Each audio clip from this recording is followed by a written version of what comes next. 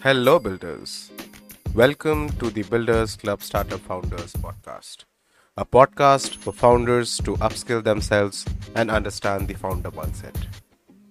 Every week, we sit with the best minds in the startup ecosystem and understand what it takes to start, run, and scale businesses. This podcast is from one of our recordings of our water cooler conversations, a weekly community AMA where we get established entrepreneurs to discuss their strategies and their mindset in front of our community members. So sit back, relax, and let's start with the episode.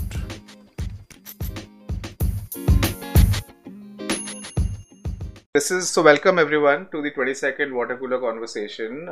Today we have Jaineel Aga, a very dear friend, regular here in the Builders Club, and I have been a fan of his work, very frankly. So Jaineel is the co-founder and CEO of Planet Superheroes, which is India's leading omni-channel D2C brand dedicated to licensing character merchandise. They were the first ones, if I'm not wrong, and correct me here if my knowledge of this thing is wrong, Jaineel, that you people were the first ones to actually come up with a dedicated website which basically sold us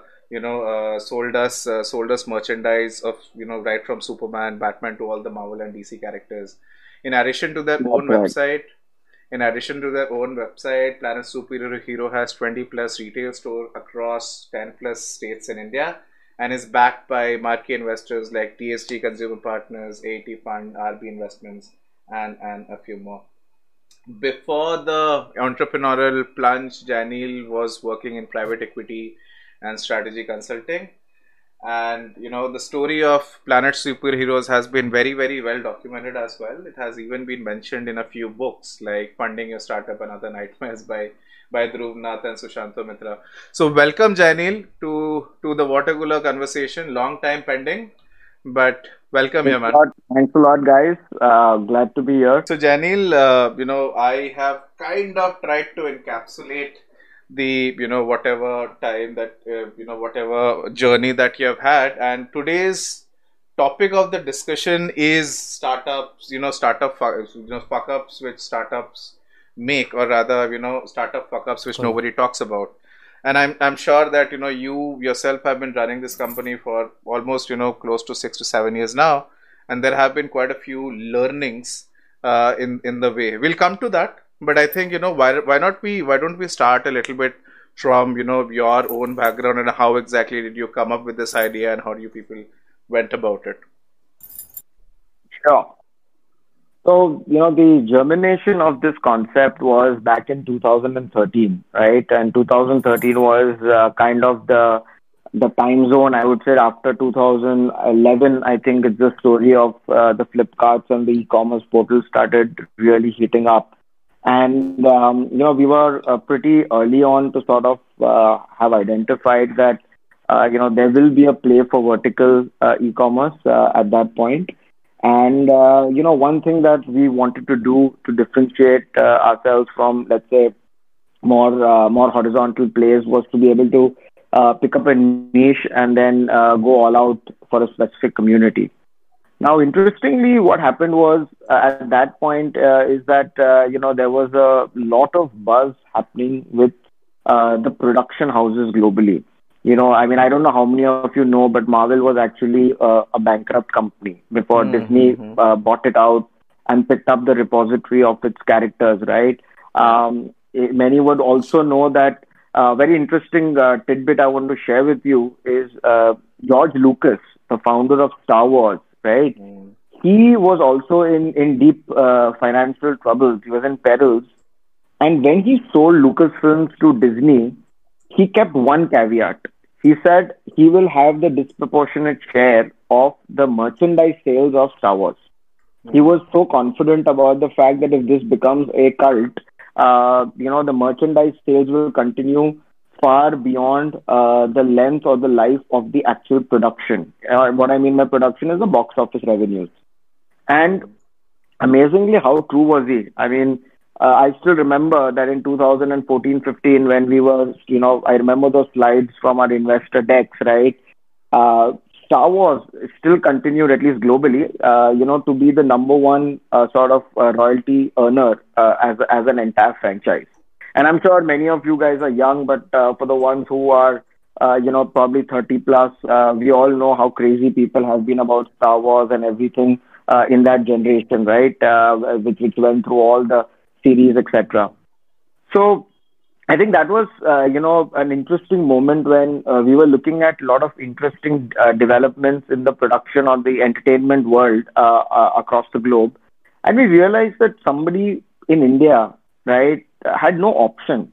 Like we really normally depended on our, chacha and cousins and, favorite aunts who would kind of get this stuff from us from the US or, from Singapore or from Dubai or wherever, right? Mm. And that's when it embarked upon us that we want to have a vertical e-commerce play, but we want to do something that was quite well known globally and which was just kind of picking up pace in India.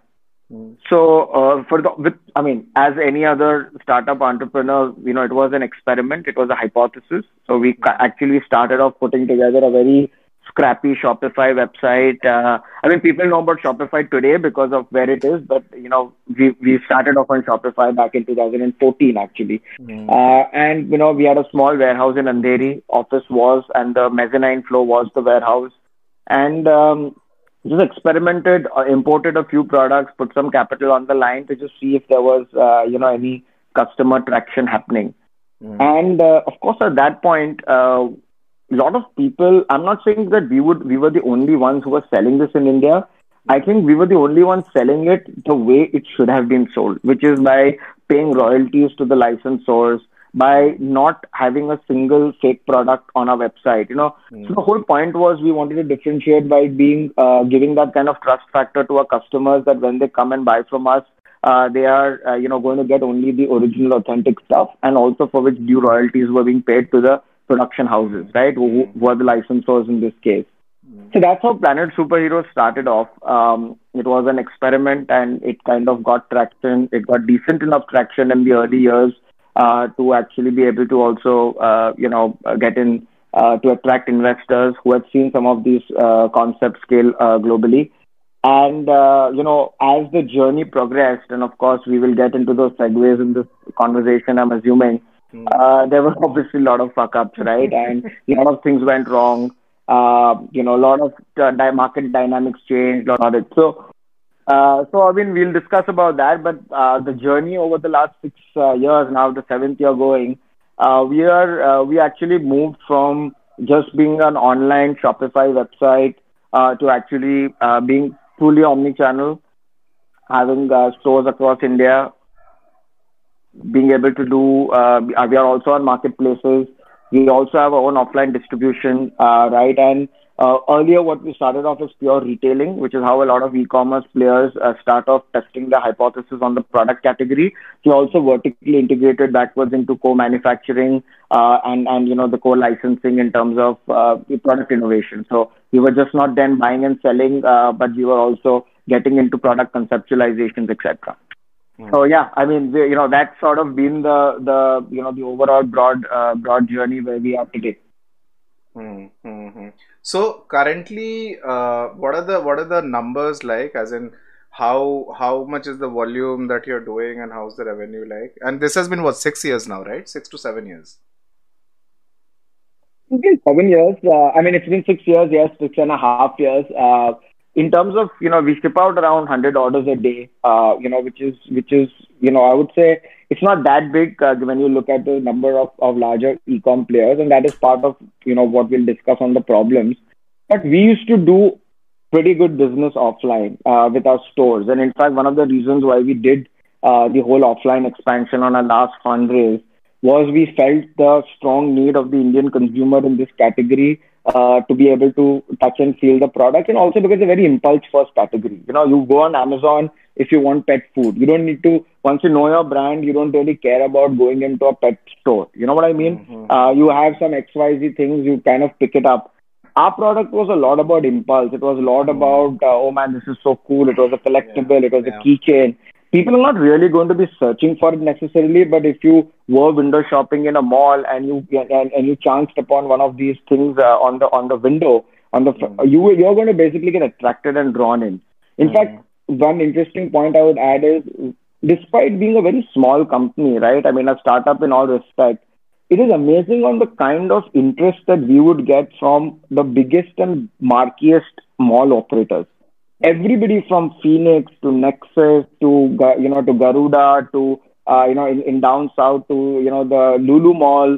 Mm. Everybody, right? Every big mall operator in India has approached us. And of course, we do have stores in a lot of these places, and many of them we decided not to go as well. But it's very different. You usually don't see that unless you are what we call in the retail business a category filler.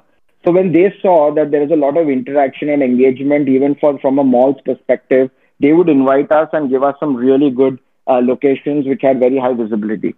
Mm. So yeah, that was sort of the overall business growth. And yeah, we were before COVID, we were at the run rate of running almost 1.5 store per month. That is what we are acquired. And had COVID not hit, we would have been at 50 odd stores today. And that is, I mean, it is what it is. It's one of the Mm. fuck ups that we don't control, of course, but it is, we were on that trajectory. Very nice, yeah, very nice. Cool. So I guess we can probably now let's start moving towards the topics that we really want to talk about, which is basically the fuck ups, which usually startups make. And I guess we can probably start off with let's break it into stages. Let's go from the 0 to 1, 1 to 10, and the current scenario, and where exactly, what exactly were what the problems which were faced. So let's start off with the initial stages. So of course you were probably testing the product out. You also were the first time founder with Planet Superheroes, and of course a lot of things you probably didn't know, that the market worked like this and that. So in the initial phases, the traction bit, and of course you people also fundraised, if I understand correctly. So let's start off That's with right. this topic, that let's look at the traction and the fundraising, the 0 to 1 bit, if I may say so. What exactly were the way you went about it, and what exactly were the roadblocks which you faced in that bit?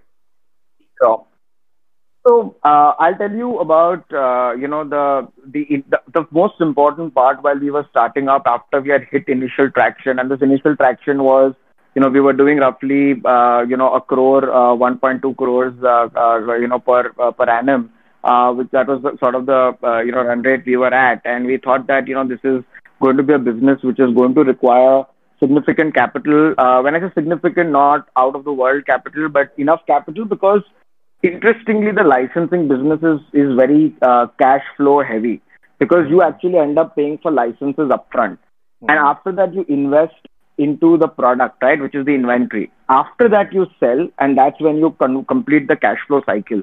So, from a Hmm. cash flow perspective, I think the first lesson, and as I speak on this conversation, I will keep telling us, I will keep tagging things as fuck up not in our control that came from external, or fuck up from our control, right? That other Hmm. founders on this call, etc., can kind of be can kind of take cognizance of in their own journey, right?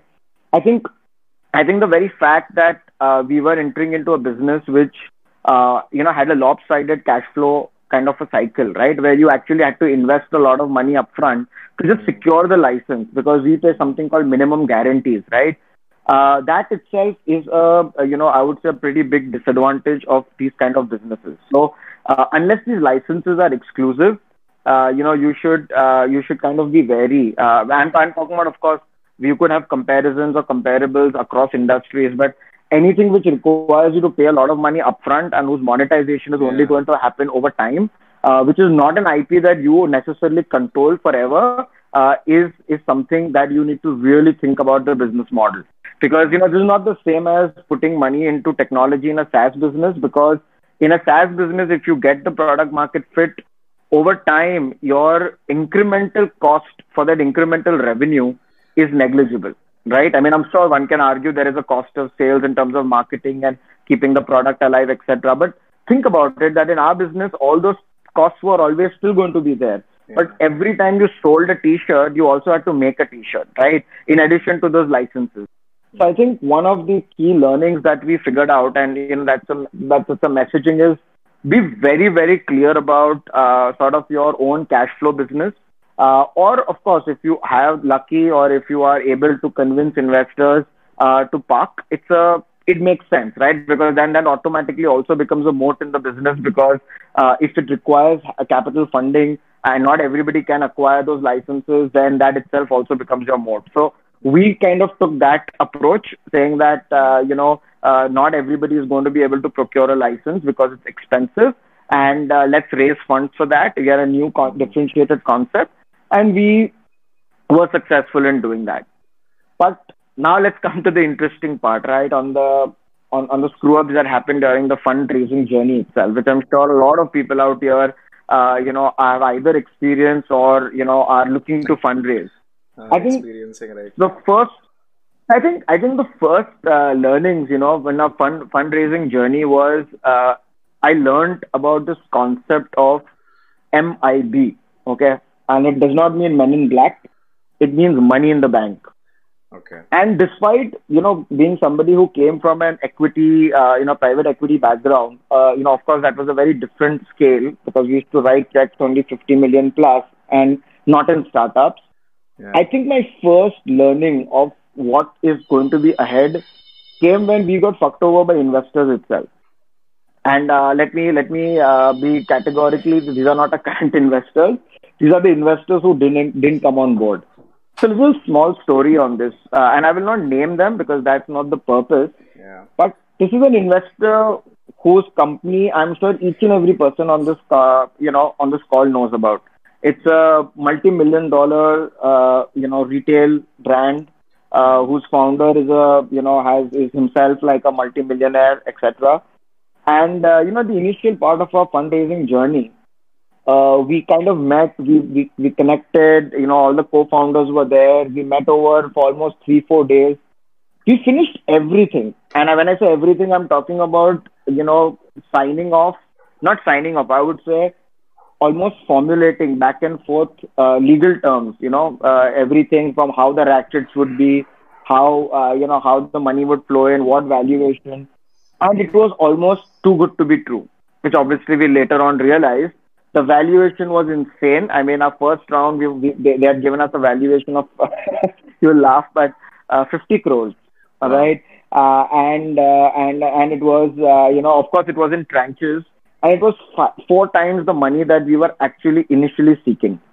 Okay. In every respect, this was like a dream come true, and it was more like everything was bouncing off. We were, we had their legal teams, their compliance teams. The person who was managing the actual investment, was completely on board. We were all very excited to get the deal done.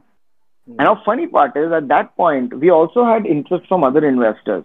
And that includes my current investor and somebody who has been the most supportive. And, we've been blessed to have such investors. They had also given us a term sheet. Hmm. But as we would have fucked up, we got enamored by big money and big valuation. Hmm. And we actually turned down the investor who had given us a term sheet Hmm. for the potential of the investor that gave us much higher valuation as well as more money. There was no term sheet yet. We were in discussions of, finalizing almost every contract, every paper, etc. Hmm. Now here's where the fun begins. We Hmm. turned down the only investor or the bunch of investors who actually were ready to fund us, Hmm. and we let time pass. Hmm.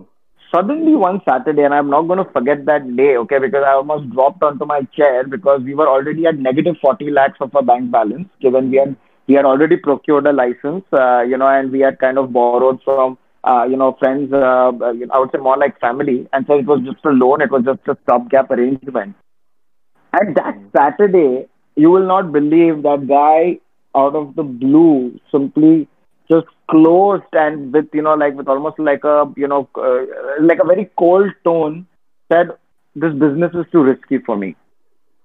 Okay. You imagine somebody who's interacting with you for 3 months, right? Hmm. Somebody who knows that we've turned down an investment, who we have signed up, who we have discussed drafts, legal drafts back and forth, whose own legal team, whose own investment principal doesn't know about it, suddenly tells everybody on the call on a Saturday, this business is too risky for me and I'm out. Okay. Now, we did find out later on what was the purpose. He was told by one of the unicorn founders who used to run a unicorn retail marketplace, still does, right? Who had invested in a similar kind of a company, who dissuaded this person from investing here. But these are the realities, right, which people should know because nobody talks about it. We were in a position where we had spent 4 months with negative 40 in our bank balance and have turned off the only investor on a promise which never fructified. After this, we spent another 4 months starting from scratch, going back to square one, going back to angel networks, starting off with small commitments and then picking it up and then sort of continuing, on the same tough, painful journey that many of you are going through today. And finally, we were able to secure money from the same investor who we turned off. Somehow we kind of placated them and said, you know what, it was a logical thing to do at that point. But if you are still open, we would love for you to come on board. So I think the biggest learning out there was, guys, there is no such thing as a soft commitment. It's all bullshit. Unless you have money in the bank, I know of people who have also reneged on term sheets. Okay, for one reason or the other, money doesn't come, right? And we have seen enough cases in the market of people suing each other even on M&A deals. So if you're fundraising, guys, just grab the money that comes to you. I'm not saying take any money, but if you're not a guy who is being pursued by 20,000 people, the beggars can't be choosers. And money today and surviving is more important than any I would say cloudy, valuations that are only on, not even on paper, but they are just on talks. So I guess that was sort of the biggest fuck up, which I think took us back by almost 9 months. If you think about the timeline, and 9 months is super expensive from a founder's perspective, right? And those 9 months with obviously no income, no salary. You still have to pay people, somehow try to make it work, beg, borrow. I wouldn't say steal, but it was more beg and borrow, right? And that's what we had to encounter. So the first lesson was money in the bank. Please really, really understand this concept and value it. No, man. I guess this is a very, very important statement here, because I remember when we were fundraising for the first time. I also, as a first time founder, you think that you have options. When somebody gives you a soft commitment, you go into the whole turret of whether I should pick money from him or not. I remember this, one of my mentors, when I had approached him and said that, sir, kisse paisa uthao? Who should I pick money from? He said ki jo de raha hai usse le lo.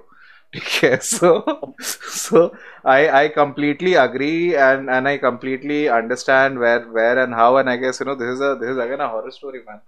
And I guess this is not a standalone problem instance. I guess this thing happens on a regular basis, and this is something which which founders should really be wary about. And I'll tell you what the problem is, right? The problem is that our ecosystem, and it is the reality of it, is that the ecosystem is very lopsided. There will always be more founders looking for funding than there will be investors deploying capital, right? Yeah. So I feel like many of them end up getting away with murder. And I'll tell you what I mean by that. In Silicon Valley, there is actually a platform, I don't know the name on the top of my head, which actually does a reverse rating of investors. And it might just be a concept which I might propose, that we should do it at TBC.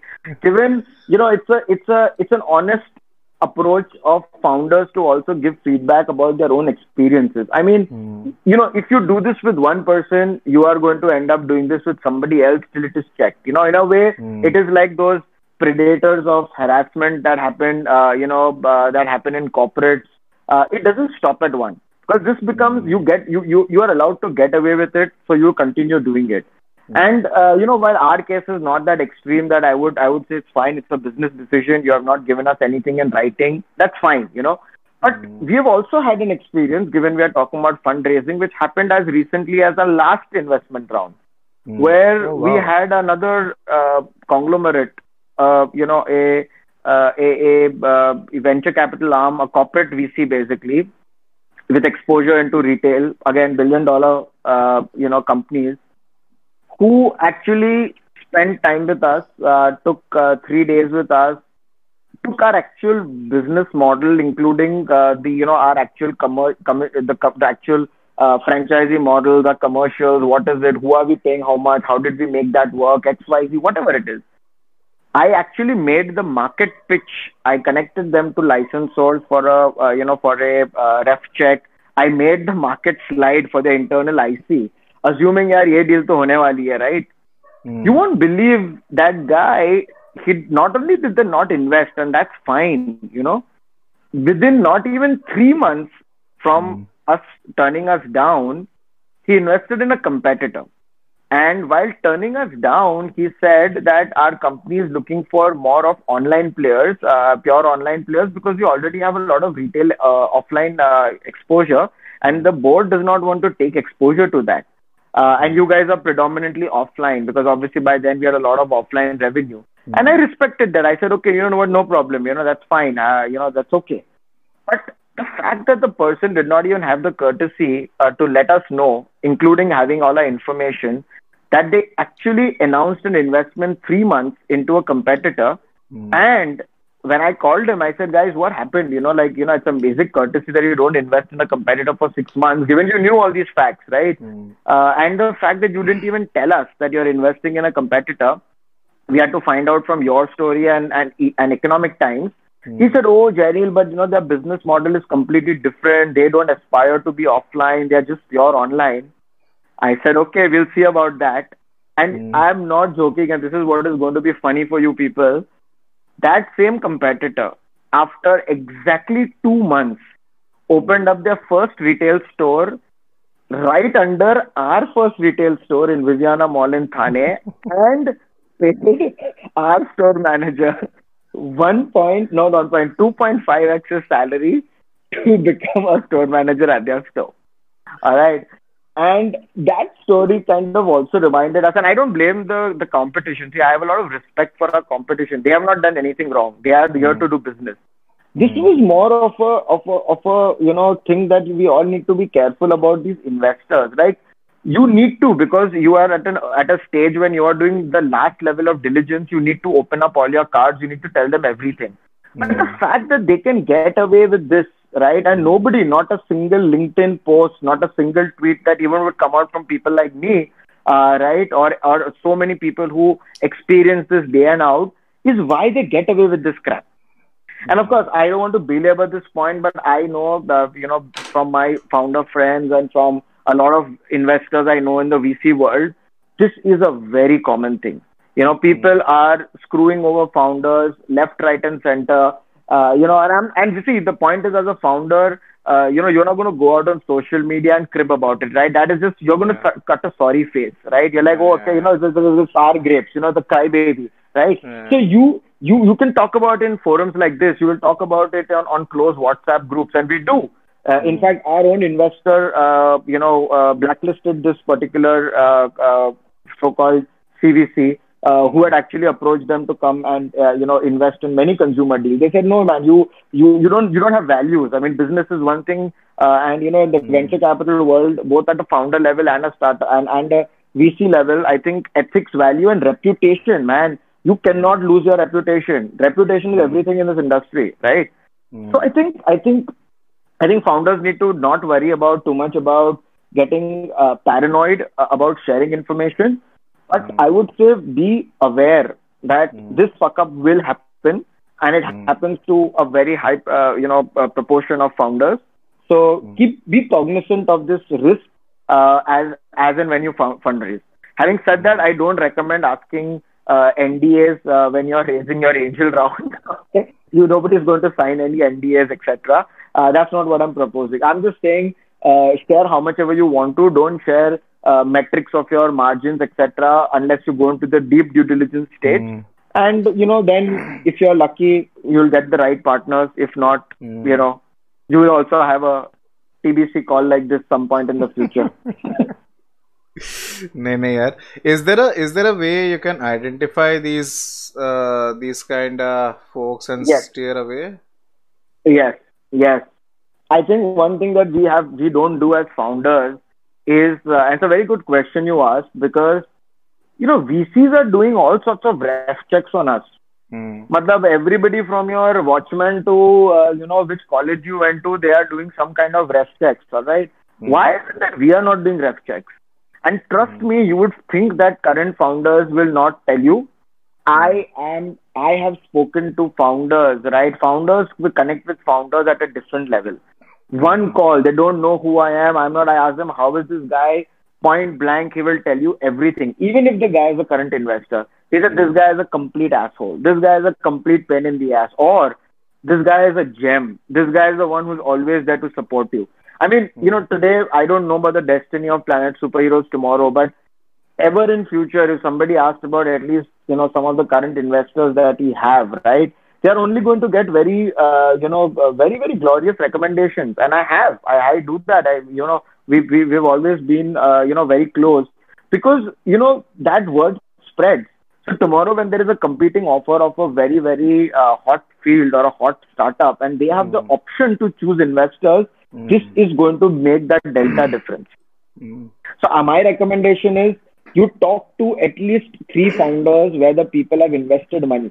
Okay. Hmm. And you ask them point blank, very honestly, that I'm putting my company on the line, because an investor on your cap table can become a very painful person in the future. Hmm. Please tell me your honest opinion, on Hmm. what do you think are the pros and cons.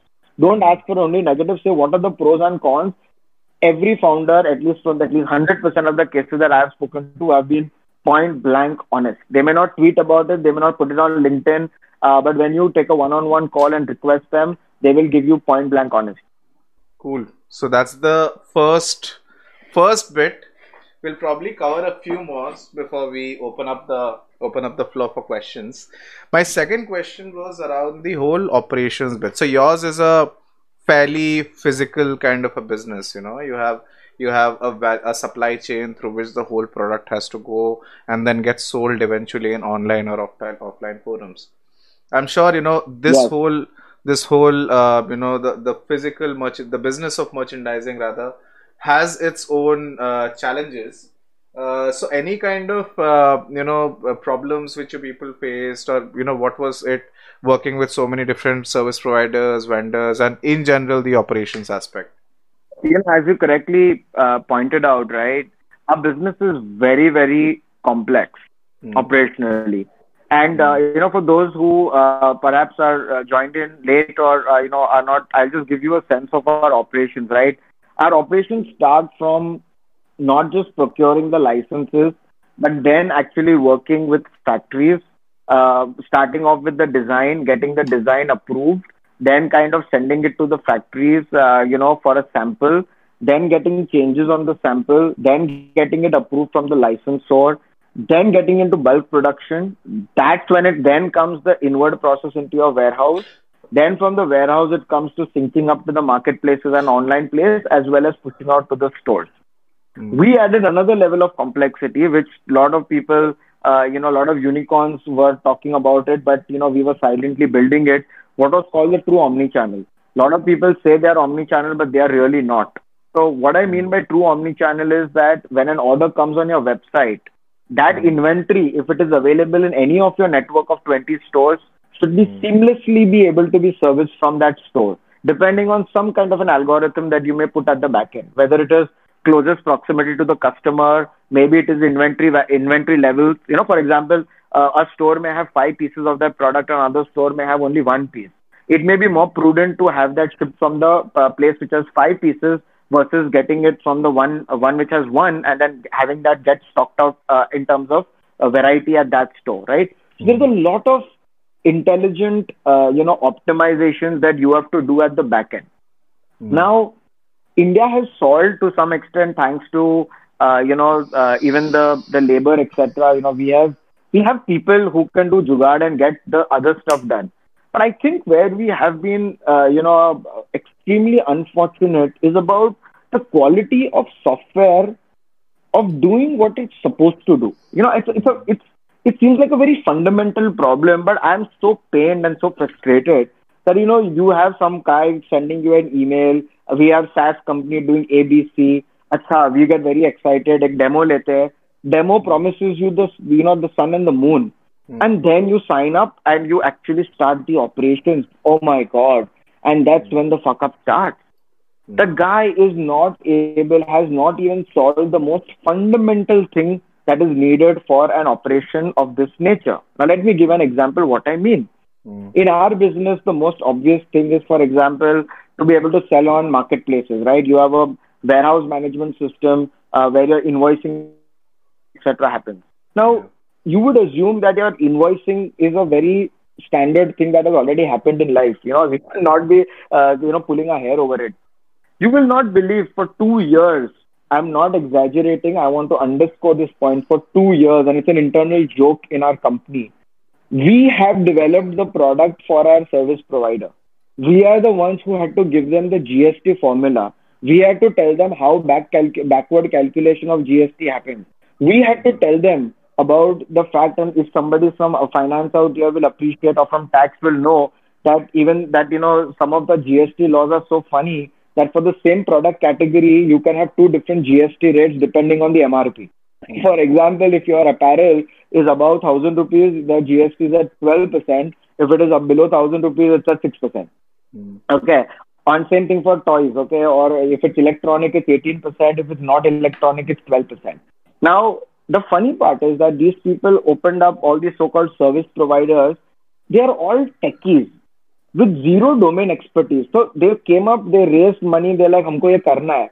But they didn't spend a single time, okay, a single moment in actually, traversing the steps as the end consumer. Hmm. And what is the product going to deliver at every different stage that you are going to encounter.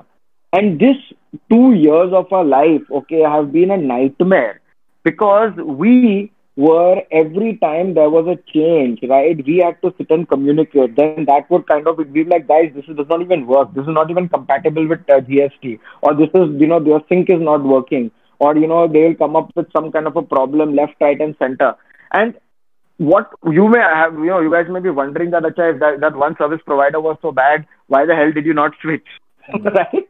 Now, my experience is, as far as warehousing and omni-channel ops is concerned, our current stack is the fifth player. Hmm. Fifth player. Okay, we are not even seven. We are the seventh year, and we've changed five players in so-called SaaS business, which is supposed to be have very high friction in what we call changing costs, right? Changing In kind cost. of, Yeah. Yeah. SaaS businesses usually, especially which are linked to your warehouse, which are linked to your catalog, it's a very high switching cost. So you don't usually Agree. do that. But imagine how frustrated we might have been. Imagine how much business we must have lost. Imagine how many galis we must have got from a customer that we had to force our entire team to start reinventing the wheel again for the new stack 5 times. The current Hmm. one is the fifth version. Hmm. And by the way, the current version is also the fifth version because eventually we built the brain of our omni-channel operations in-house. In-house. Eventually we said, screw it. Yeah, we are going to do this in-house. We are going to use the peripheral, arms which we need, which are to some extent solved. But what is going to be driving the engine of this whole omni-channel inventory sync? We are going to do it in-house. And we also built in-house testing platforms to ensure that whenever they screw up, whether or not they figure out the bloody truth, we have to have an alert because we are answerable to our customer. Yeah, you Hmm. getting what I'm saying? It Hmm. seems like such a redundant exercise that our techies have to build one QC engine which only does one thing. It sends a report every day, an alert on Slack where inventory that is supposed to be on Amazon, synced to your warehouse, is not really that. But all Hmm. it will tell you is that this inventory is broken. Hmm. This will be coming from the service provider because that is their core value proposition. So Hmm. this particular thing, why I bring this up as an example, and Sohail, since you asked, is all of you guys must be encountering different variations of this problem. Somebody says, I'm going to do XYZ marketing automation, boss, automatically it will go to A, B, C, D people. We happily sign off because the UI is very nice, credit card de diya, we are like, it's all working like clockwork. Mm. Second truth is that at the back end, you don't even know if it is completely broken. And by the time you end up investing money into that and 6 months have gone, you realize that there has been a big sunk hole. Mm. And by the way, this is not just Desi. I want to point out one example. This was an Israeli company that we had onboarded, which was actually financed by Google, Mm. seed stage. Mm. Israeli company doing a very interesting front end thing for us. It was about increasing conversions, right? Very nice onboarding. Like they all cracked the onboarding process and the sales process. Despite being an Indian startup for which it was an expensive ticket, we were paying almost per month. We were paying almost I think $500, right? Because we thought that we would see the value in that. It was 400 or 500. I'm not sure. Guys, it took 6 months, okay? Eventually, the product basically did not deliver even 30% of what it was supposed to deliver. By the way, of course, the company shut down, and I still know the guys who still onboarded me because it was not their fault. I mean, they're still friends. But Mm. the fact is that it didn't do the fundamental thing it did. So the big learning to all of you guys, and at least what I can share is, in this business, especially when you're a startup and you're dealing with other startup, it is it is it is prudent to be little suspicious of sales stories. You will have to spend the effort to test it out, although you may think, why the hell am I testing out some product which ideally should have gone through its own, testing protocol, right?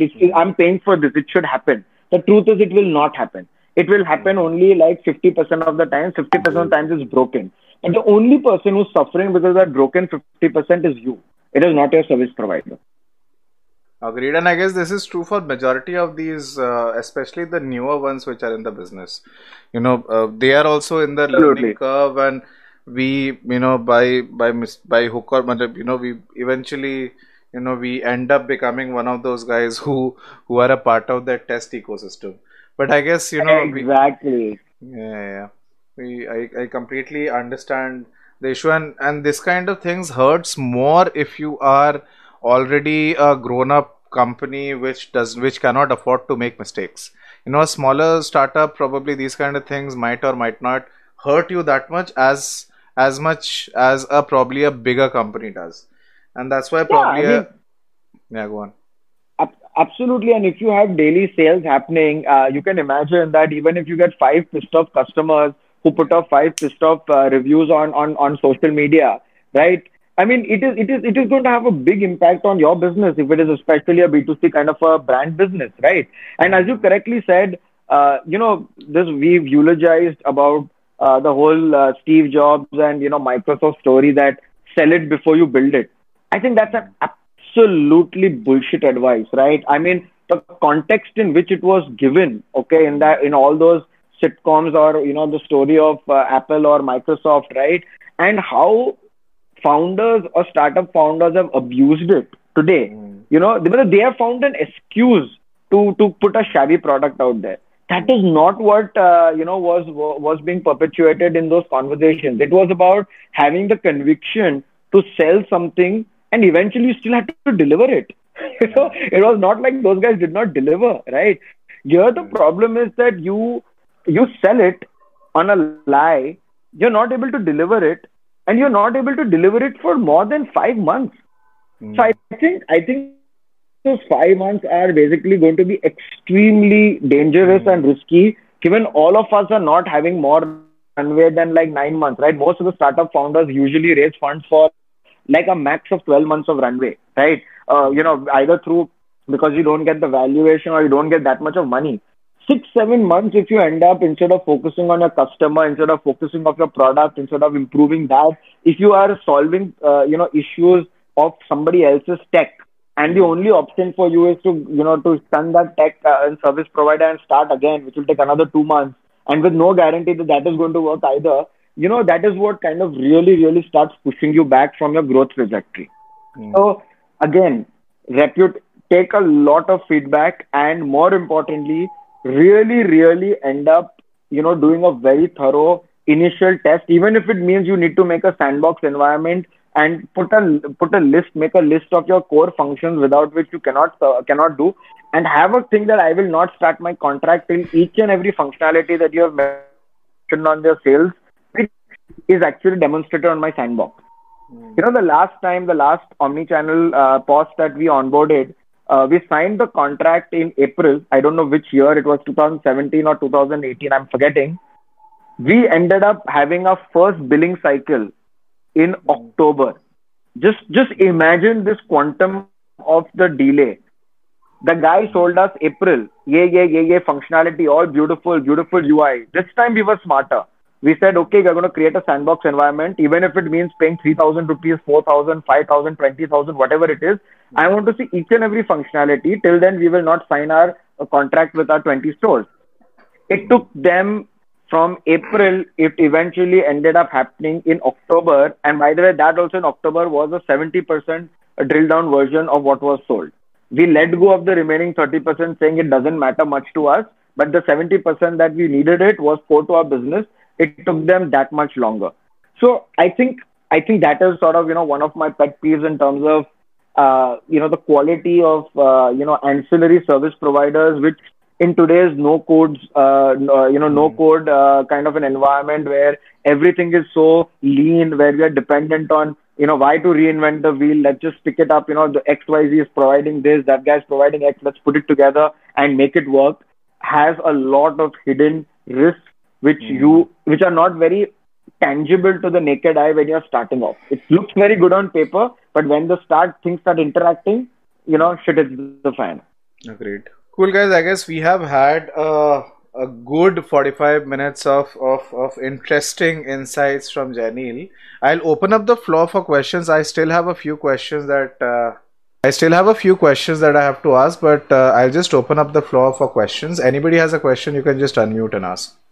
Cool. So, Yeah. what I'm doing right now is I'm basically consulting startups with this mentoring and financial predictions, fundraising, वैसा. Now, I am an expert in finance. That is a different thing.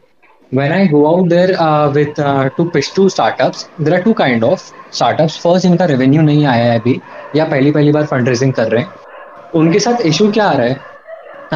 As you said, कि service provider was not capable.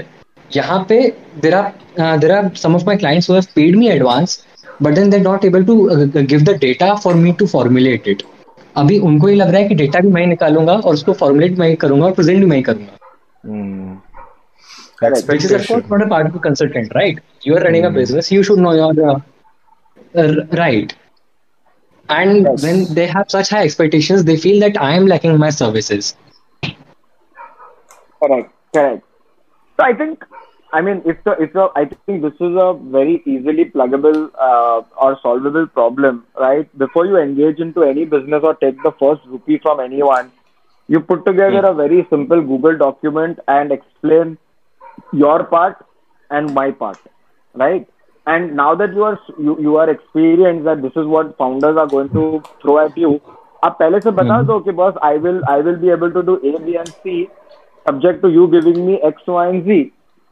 So then if you manage the expectations upfront so clearly, right, there is no question about you, not being a service provider that has not done its own job. Because once you get the data, which I agree that how will you get the data without the company giving it to you, right? You will not be able to do. And by a lot of technical guys who may not even know the definition of gross margins or contribution margins or EBITDA or whatever, right, which are financial numbers which one may need, especially when you're fundraising, etc. In that case, you should at least be able to ask the smart questions initially when you're doing the project scoping.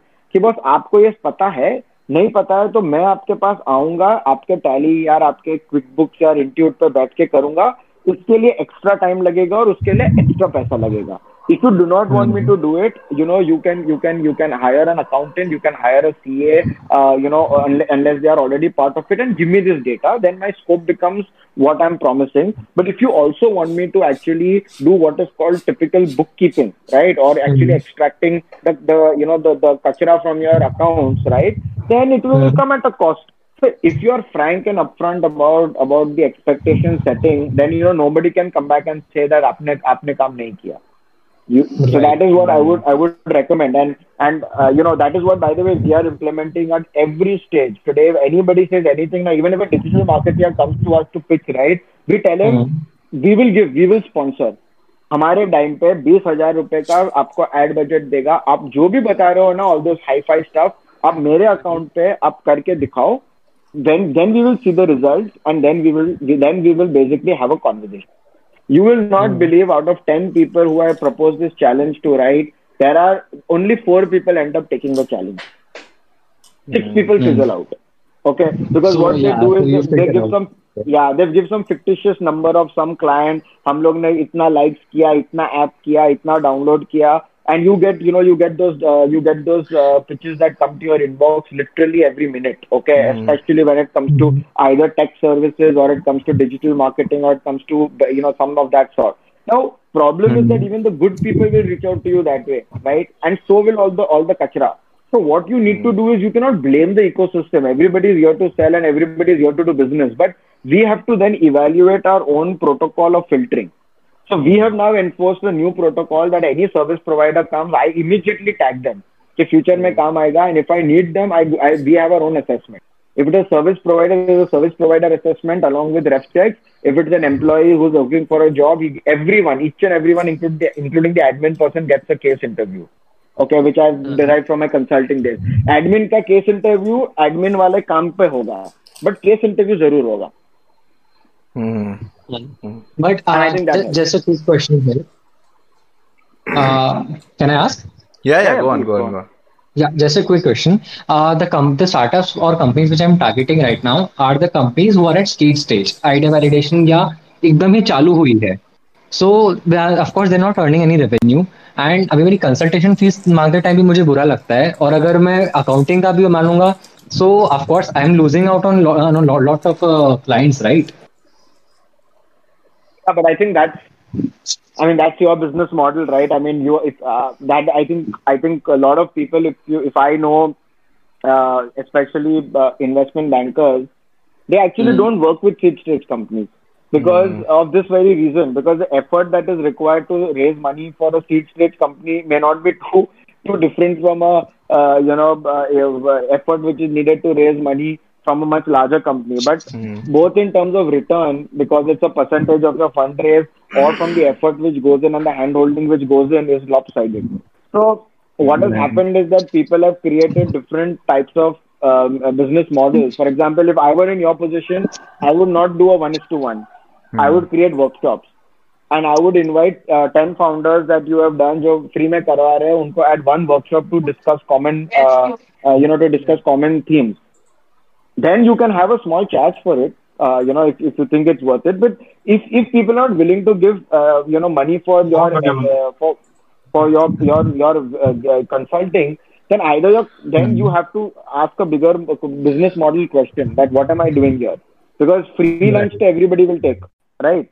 So that's my perspective. I mean, I can't solve for the fact that how they would whether or not you should charge them or not charge them. But whatever they expect out of you, you have to deliver, and what you expect out of them, they need to deliver, and you make it very, very transparent and upfront. And that's the way to do it. Ashish, you had a point probably, because you also, in the last water cooler conversation when you came and you talked about premiumness and the reason why you are a little bit premium. Any thoughts about this bit?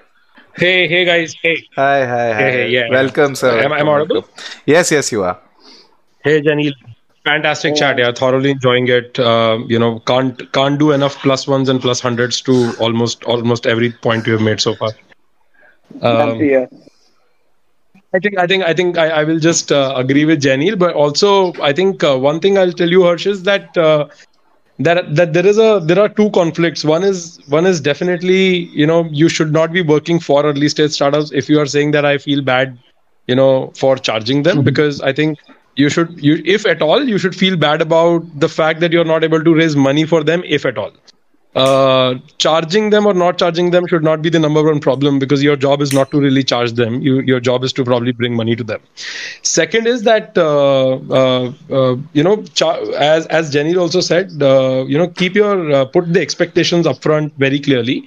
Because I also believe as a founder and as an investor with a lot of early stage, founders, that they are not supposed to actually know a lot of fundraising things, a lot of projection building, data building, etc. So when they come to you asking, whether you can connect them with, investors or not, whether you can raise money for them or not, actually they are saying a lot of things that they also don't know that they need to do in the process.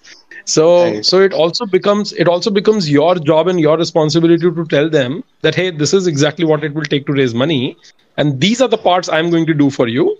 Either I expect you to do some of these parts before, or I would want you to meet XYZ who can do the rest for you.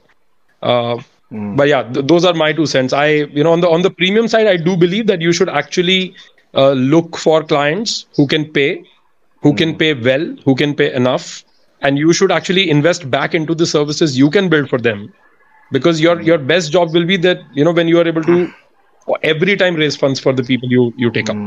Right.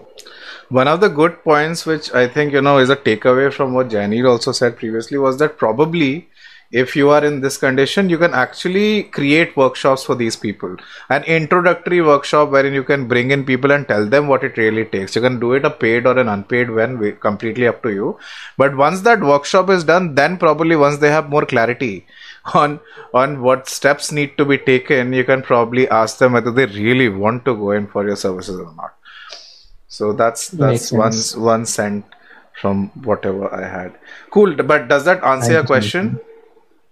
Yeah, completely. It does. It gives a lot of clarity. Thanks, Cool. man. Thanks, Harsh. Anybody else has a question? I have a question. I have a few questions. I'll jump into that. But if anybody else wants to ask a question, please go ahead. Abhishek? Yeah, yeah. I also have one question. So, hi. Actually, I have three questions. So Okay. one of the thing is, so many of the successful startups actually start their own product line at some point of time, like Amazon, Flipkart, etc. So, did you also try to like start or have your own superheroes category, where you don't exactly need licenses to start from maybe premium market or something? Your own IP. Jenny? Yeah, your own IP. Great question. Truth is that everybody's holy grail is to Yeah, create yeah. their own content, right? Yeah.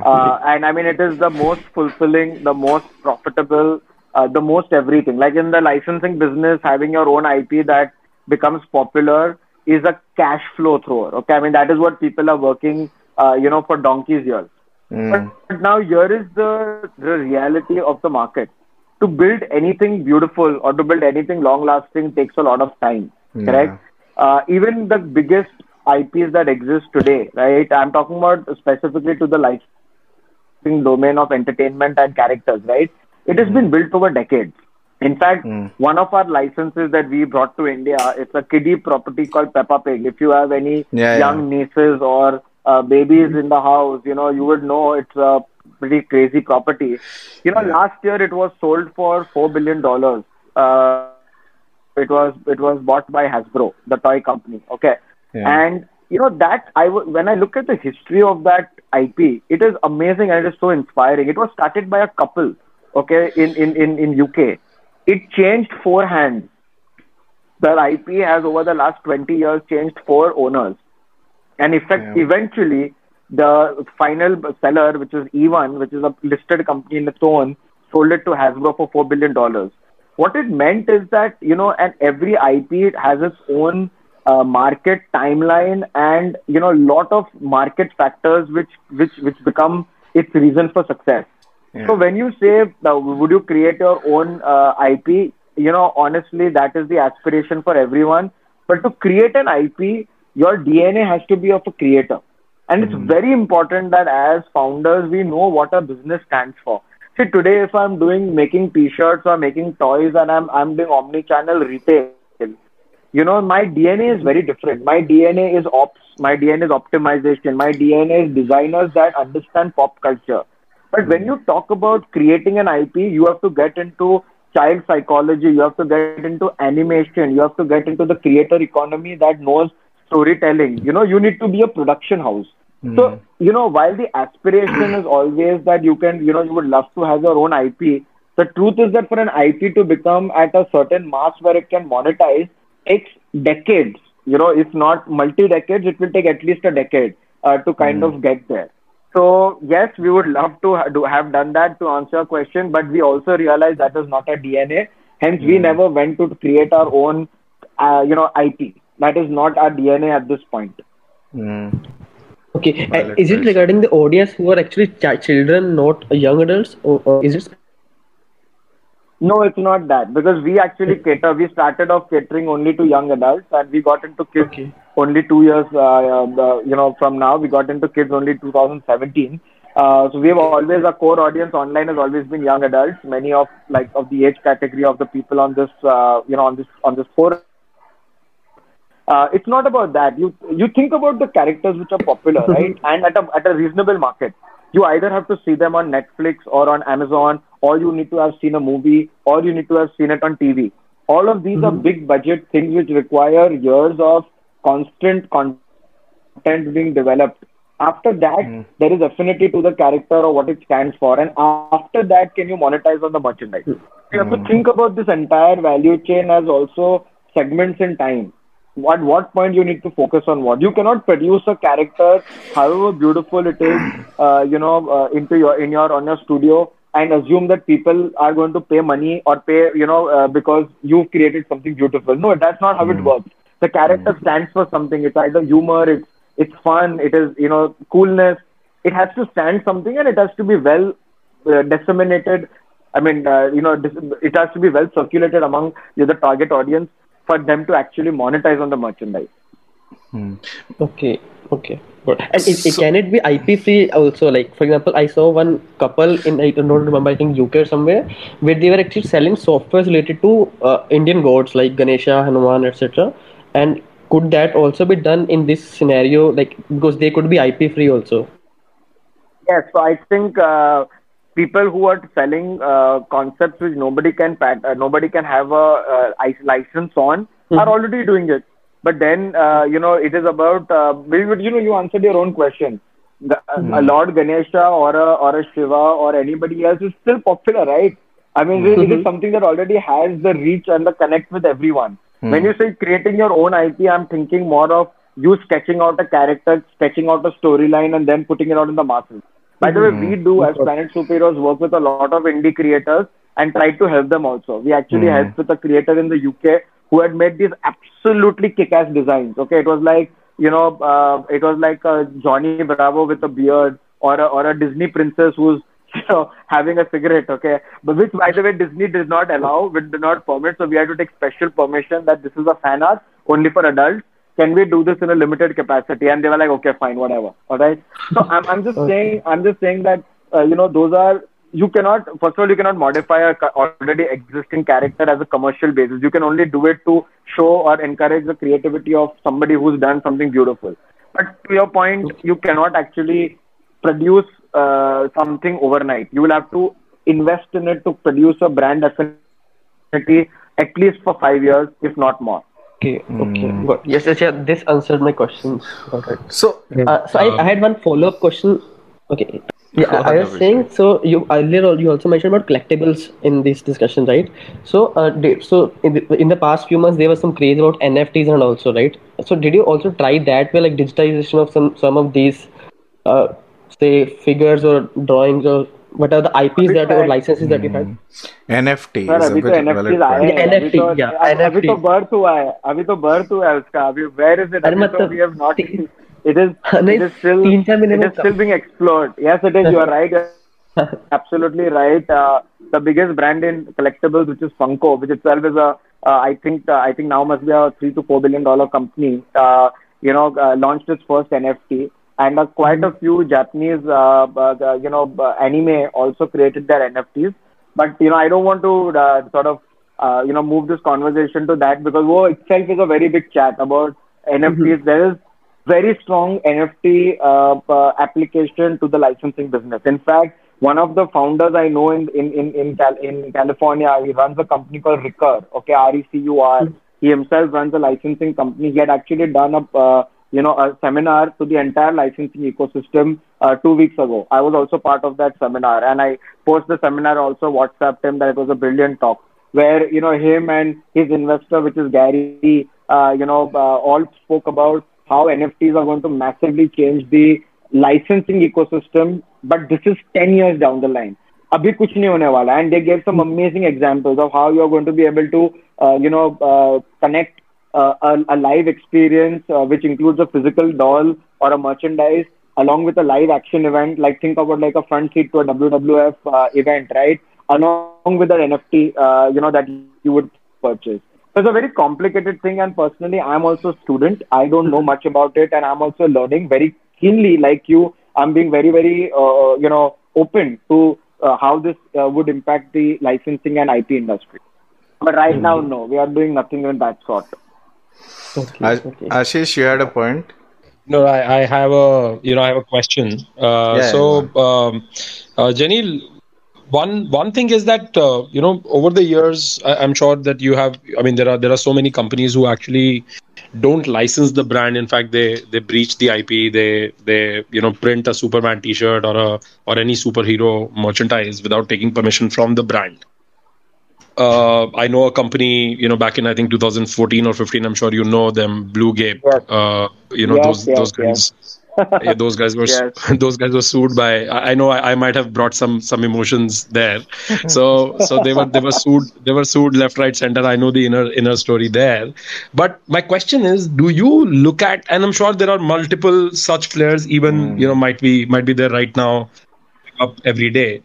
You look at them as market creators, or do you also help brands to identify and sue them in India? I think that's a great question, and I'll tell you that I'll answer it in two parts, right? First question is that are they market creators? Absolutely, they are. And why they are is because eventually they are producing some fan art or whatever they're producing that is being sold. Now, this is not coming from me. This is coming from people I've spoken to among the biggest license houses.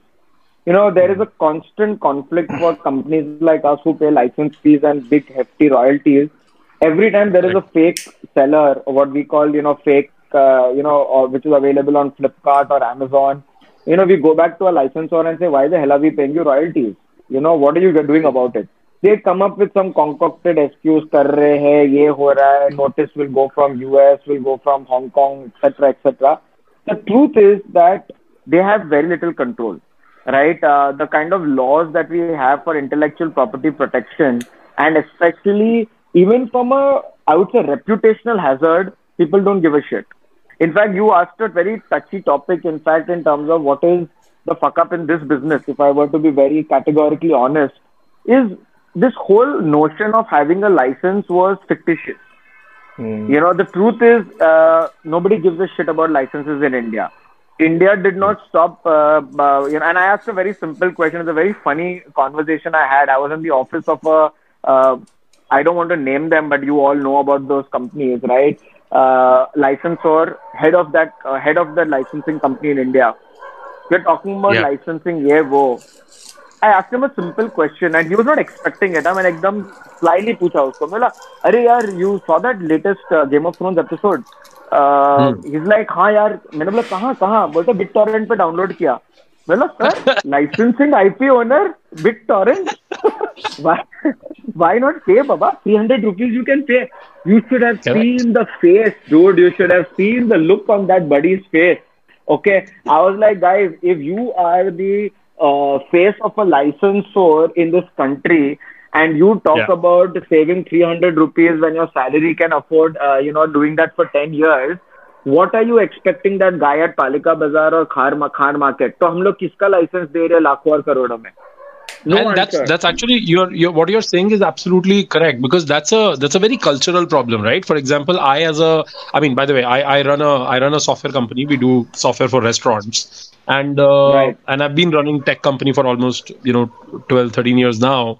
And I have never, I mean, I have a principle in life that as a software company, I never use pirated stuff. I have never used, I try to pay other software companies. I mean, this may more than saintly, it may sound a little stupid, but I actually, whenever I like a free product, even though I don't need their pro version or whatever paid version, but if that product did anything good or bad or small for me, I pay for that paid version, and I feel very good about it. मुझे ऐसा लगता है कि I contributed to some company who's building this IP. But I think this is really about that mindset. I know a YouTuber who earns 30-35 lakhs a month and has millions of followers, does food videos. Recently I was talking to him, and मैंने उससे पूछा कि यार ये तुम ये जो video edit करते हो इसके लिए तुम कुछ अच्छा सॉफ्टवेयर ले सकते हो. He said नहीं नहीं, जो अभी हम सॉफ्टवेयर यूज करते हो वो फ्री है. So I was surprised. I said you have built like these 5,000 videos using a free software. He said हाँ उसमें ना थोड़ा प्रॉब्लम आता है, 50 वीडियो के बाद ना उसका वाटरमार्क हटाना पड़ता है, तो हमने 6 अकाउंट बना रखे हैं, हम वो 6 अकाउंट से लॉग इन कर करके हर महीने 50 video. So I was like कि do you even know how much that paid version costs? That was $50 a month. Wow. A kid technically can afford it. So it's a matter of culture, and probably we have done something fucked up with the culture overall. But my question, on the Blue Gape side, and of course we'll chat someday again. I have a follow-up question on that. While licensing can be a little tricky, and the one reason for you to pay this hefty fee and procure license and for this merchandise is of course longevity of business, that you are a legit brand, you will never be banned, etc. But do customers care about the fact that you are a legit licensee? And Yeah, good question. in case they don't, do you ever think of doing a community play on Planet Superheroes? For example, before this chat, I did not know that you guys exist, and I may not be a TG per se. I'm not really that big a fan that who really bought T-shirts about around this, but I would have loved to know. So, is there a way you think that there can be a community play where fans value that because you're a legit licensee? Right. I'll tell you, your first question plainly is, do customers care whether you're a legit licensee?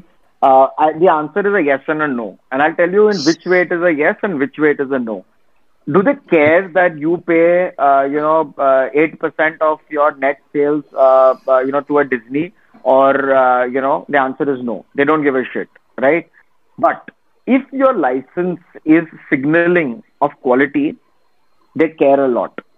Now, the problem is that you have to find the right product category where authenticity is more important than the authenticity of the product is very difficult to decipher. So what do I mean by that? If you are a Funko collector, Funko community, of collectibles is so hardcore that they don't even open their collectible from their packaging. Yeah. I don't know if anybody in this community knows that, but they actually collect it, and there is also a parallel Funko after sales market. After sales, they actually trade Funkos whose pricing sometimes is even 20x of the acquisition of the $14 or $12 that they buy at retail. For all the mint condition packages. Mint conditions, exactly. However, when you go to a t-shirt, right, if your t-shirt quality aapne pehen liya, you are happy, color is not fading, it is not shrinking after a couple of washes, because you don't give a shit whether that was, that the person who created it had paid, the royalty percentage to Disney or DC or HBO or whatever, right? And that is where the unfortunate yes and no comes. That for certain categories, like you would always want an authenticity where if you're buying a car where you know that there is some internal electronic product which could be, could be a massive factor later on, or if you're buying an electrical appliance, you will not even think twice. And original signifies longevity of the product itself. But t-shirt में आपको क्या फर्क पड़ता है? T-shirt में I could be an official licensee and pay them royalties, but you may not like the fit and you'll anyways reject. But have you tried? Is there a community play on that, right? Exactly on that point, right? So I do agree that as a fan, I don't really care whether you paid 8% royalty, etc. or not. I don't even know whether you pay royalty or not. But right. What do you mean by community play? Okay, so if I'm a DC fan and I bought DC merchandise from you, then do I get some? Is there a way to actually collect all these people on a single platform? On a single platform, and the exclusivity. Yeah, and the exclusivity of which actually becomes a reason to probably buy it from Planet Superhero versus versus something else. Right. Now, that comes to the very important point of exclusivity of the license itself. If we were the only people in this country, okay, I'm not even talking about the world, right? I'm talking about just this country, right, which had exclusivity, what you said would have a lot of value. Because what then happens is that that exclusivity, even if it is, even if there are other fakes out there, but if there was only one person who can say, boss, if you bought from me as a DC fan, you have done, you're wearing your fanhood with pride by paying money to the creators of this beautiful character, right? By basically buying from an official licensee. Unfortunately, this is where, was one of the kind of conversations about the fuck up is there are people your company's destiny will also sometimes be dependent on people who eventually will take bad long term decisions which are good, which seem apparently good in the short term, and screw up the market. And I don't have any qualms in saying this out in a publicly that the licensor community in India has been very, very myopic. They have basically sliced and diced licenses. Like they will give you a license for it's a joke, right? They will give you a license for a 6-inch ruler and they will give me for a 12-inch ruler. And say, "Arey bhai, aapka 6 inch ka hai aur aapka 12 inch ka hai." So these days, if you go out there, I know that there are at least 100 licenses of super. So I think what I was saying was that there is no that was the other problem or the fuck up which had happened or has still happening, right? Is that if you don't have a long-term play for things like IP or things like character building, right? You end up going to make such bad short-term decisions which will get you your revenue because you sliced and diced licenses to 100 people, you made your royalties and MGs. But eventually those 100 people are not going to continue staying in the market. Then the market is going to become of 20 people, right? So instead of growing a market by basically supporting the person who's actually paying you licenses and doing it the right way, organically making the character and the partners in that ecosystems thrive, you ended up for short-term greed, you ended up giving out too many licenses. So coming back to your question about this community play, we cannot have a community play if there are 20 other people who also have been given a license to sell the same product. Effectively, then what happens is I become a commoditized play, like with a competitor who's also selling official t-shirts. He also puts or she also puts official merchandise on their website and on their product, and they are also paying royalties. So effectively, for an end consumer, do you care? No. Then you will say, "Tu deta hai 499, ye deta hai 599. I'll go for 499." Somebody will come for 399. You'll buy from there. You get what I'm saying? And then if you say that now I'm going to differentiate on design, then boss, that is any which way is fundamental, right? I mean, then why are you paying royalties for that, for the brand, right? I mean, if it's about design, because you don't even have the luxury to modify the character's print, because that is effectively the IP that comes from the licensor. Yeah. So do you also sell on different marketplaces like Myntra and all other marketplaces? Do you have a Planet Superhero store there? Yes, we do. So we do sell on Amazon and Flipkart. On Myntra, we are doing it on a very limited basis because what do I say? That was another fuck up that we had identified with Jabong and Myntra 3 years ago, where we were able to identify a leakage of 3.5 lakhs in their returns process. And we stopped doing business with them. Of course, I know that times have changed. Businesses have changed, people have changed, and things have become better. But this was the reason why we stopped doing work. We worked with them because this was part of the operational, that you can, you see that people do. And if, it took us almost after 8 months that we realized that we were bleeding cash on these marketplaces, and only when we identified, we found out that it was pretty bad reason for it. I mean, it was they claimed quote unquote technology bug, but people that we found out could also been poorly incentivized category managers trying to bulk up gross margin for their internal KPIs. No, I know. I exactly know why that fuck up is, because I have a couple of investments in e-commerce business who actually delisted from some of them, saying कि भाई साहब मेरे को business ही नहीं करना है आपके साथ करने से बेहतर. But my question on these marketplaces is, do these marketplaces care about before listing you for this merchandise? Do they care about checking whether you have licenses or not? No, not until there is something called a white gating process, which is now very popular in the US, where they have done that special program, because obviously there's a lot of furor. So you are saying you're saying I can actually be a non-licensed player who can start selling on Amazon and Flipkart tomorrow. You can start now. It is already happening today. It has been happening for the last 6 years. In fact, we actually went, and again, I'm not going to name the company, but all of you, everybody knows them. We went with them with a software that we said, we made an MVP. We told them with one click of a button, you will be able to actually scrape out all the fakes of your brand, and you will get it in a beautiful dashboard. All you have to Hmm. do is click approved, non-approved, so that your approved licenses can continue selling, and your non-approved licenses will get, an alert, and there will be a CC email going to the Amazon or Flipkart team. Will you be Hmm. ready to back us in this product I development? You will might not not have given it. believe they did not even care about it. They were like, अरे छोड़ ना यार, किसको फर्क पड़ता है, right? So that was the first reason. Till date, I can tell you, I can produce a product, right, which if it's sold globally can be a multi-billion dollar spinner. There is already people, legal firms, who are doing this as a multi-million dollar Yeah. business, only doing this manually. We had already Hmm. created a very simple product as an MVP, but the Hmm. intent has to be there, boss. If you are a No, no, no. licensor and if your intent This is is not there. actually this is also misplaced. See, this is also misplaced incentive. So I'm not surprised. What I'm a little surprised about is that Amazon in India is categorically not doing it. That's a little surprising to me. If you talk about Flipkart and Snapdeals of the world, I understand that's a misplaced incentive. They have Correct. for them delisting you is stupid because they're trying to build market, they're trying to create market, they will propel all kinds of random activities. But are you, I mean, just to confirm, I'm a little too surprised. Are you saying that Amazon in US is not going to allow, but Amazon in India is going to allow you as of No, see, now, as understand of the today? difference. Understand the difference. If you actually categorically report a violation, Hmm. Amazon India will definitely act on it. Okay, there is an automated protocol for that. But what you are asking me is that, do they check before you get listed? The answer is no, Yeah. because No, my that that assumption is that my that assumption is that they do that in US. Are you saying that they yes, don't and they also? do that.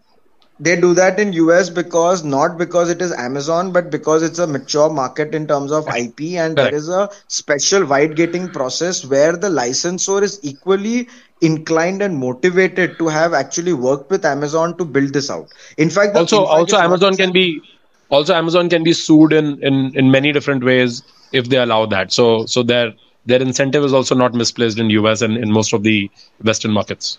Yeah, well, in India, they keep the high ground of saying we are a marketplace and we don't control what people sell. So if somebody violates the terms, and if somebody reports it, we immediately act on it. But we cannot sit Right. and monitor each person. So in that sense, Got they it. are pretty much out of the blue. But yes, there are other cases, especially when they have affiliates selling it, and they don't do it. So I mean, you will hardly get a Cloudtail selling a fake. I mean, I don't think that would ever happen, because the risks are very different, and that Right. is part of the long and short of it. Yeah. Got it. Hey, I have a lot of questions bubbling, but I don't want to hog the entire bandwidth, so I'll mute for now and I'll allow other peoples to go on. But Nay, thank nay, you. Ashish, thanks a lot for these questions, yeah, and thanks a lot for joining in for the water cooler chat. Jaineel, hi. So great insights, a lot, lot. Just one thing. I mean, this is it's exactly not exactly a question. It's a emotion basically. So I visited a Comic Con Pune in 2009, 18 or 19. I don't remember. 2017 or 18. So there I bought. See, I'm a huge Friends fan, and I bought some T-shirts. I bought around 4 T-shirts for like 6,000. I paid 6,000. Those very T-shirts. I'm not sure whether those merchandisers were really affiliated with licensee, or were they fake. I'm not sure. But these T-shirts didn't run for a year. And I expected that when I'm actually buying at actually from a Comic Con. I mean, those merchandisers has to be coming from a licensee, or some exclusivity or something.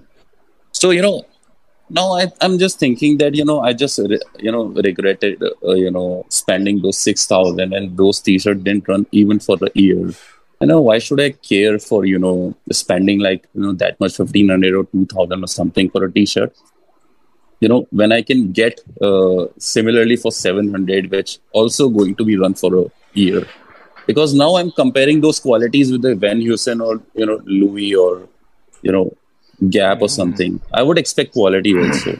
Similar goes for the mugs, or also something. Absolutely. I mean, I'm assuming that you are there's. I mean, it's not a question, and you're just Yes. indicating the Yeah. observation. So Yeah. first of all, I don't think that any T-shirt, irrespective of what character, etc., should ever be sold for more than Yeah. 1,000 rupees per pop. That also if it's a full sleeves and if it has some kind of lycra or something which has a body fit or whatever. A normal T-shirt usually is never above 699, 799. Even the best quality 20 color print on top. Okay, so I don't know Yeah. what you bought at the Comic Con, but you're right. Comic Cons are again a different entity, who they give stalls, who they don't give stalls. Unfortunately, this is the reality, yaar. I mean, this is you're kind of resonating something that I mentioned, and there was comments before as well that customers don't need to care about it unless there is a differentiating, reason in the quality, and you either make it exclusive so that you can actually hold the person accountable. See, the fact that you don't even know who you bought it from, right? That itself is, in a Exactly. way, an answer to the Exactly. question. Right? If you Yes. said I bought an apple, I bought it from an Apple store in Mumbai, you'll probably be only one. एक ही जगह पे मिलेगा ये, right? If you're buying a XYZ, today you don't even know because you're right. There are 20 people. God knows who's fake, who's true, who's paying, who's not paying. This has to come from the top. So if the tables were turned and if I was a controller of an IP, right, things would be run very differently. Of course, from in hindsight, with the learnings of the pain points of both the consumer as well as of the licensee.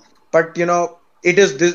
I do empathize with your experience, and you can think about it. What we are facing, that when we put good quality products and we get compared to a 299 that you're found in Palika Bazaar, and they'll be like, boss, तुम्हारा तो भी Batman ही तो छपा है, right? What is the big deal? Yeah. And we are like, oh, you know what? That this means that this business unfortunately has very poor at least longevity as far as your own USP. Like, you are buying this product because it's DC or it's Marvel, right? You're not buying because it's Planet Superheroes. And I did want to Exactly. talk about that, although it makes a business look bad, but this is the founders closed community. So I will say that be very realistic and honest about your own business's USP.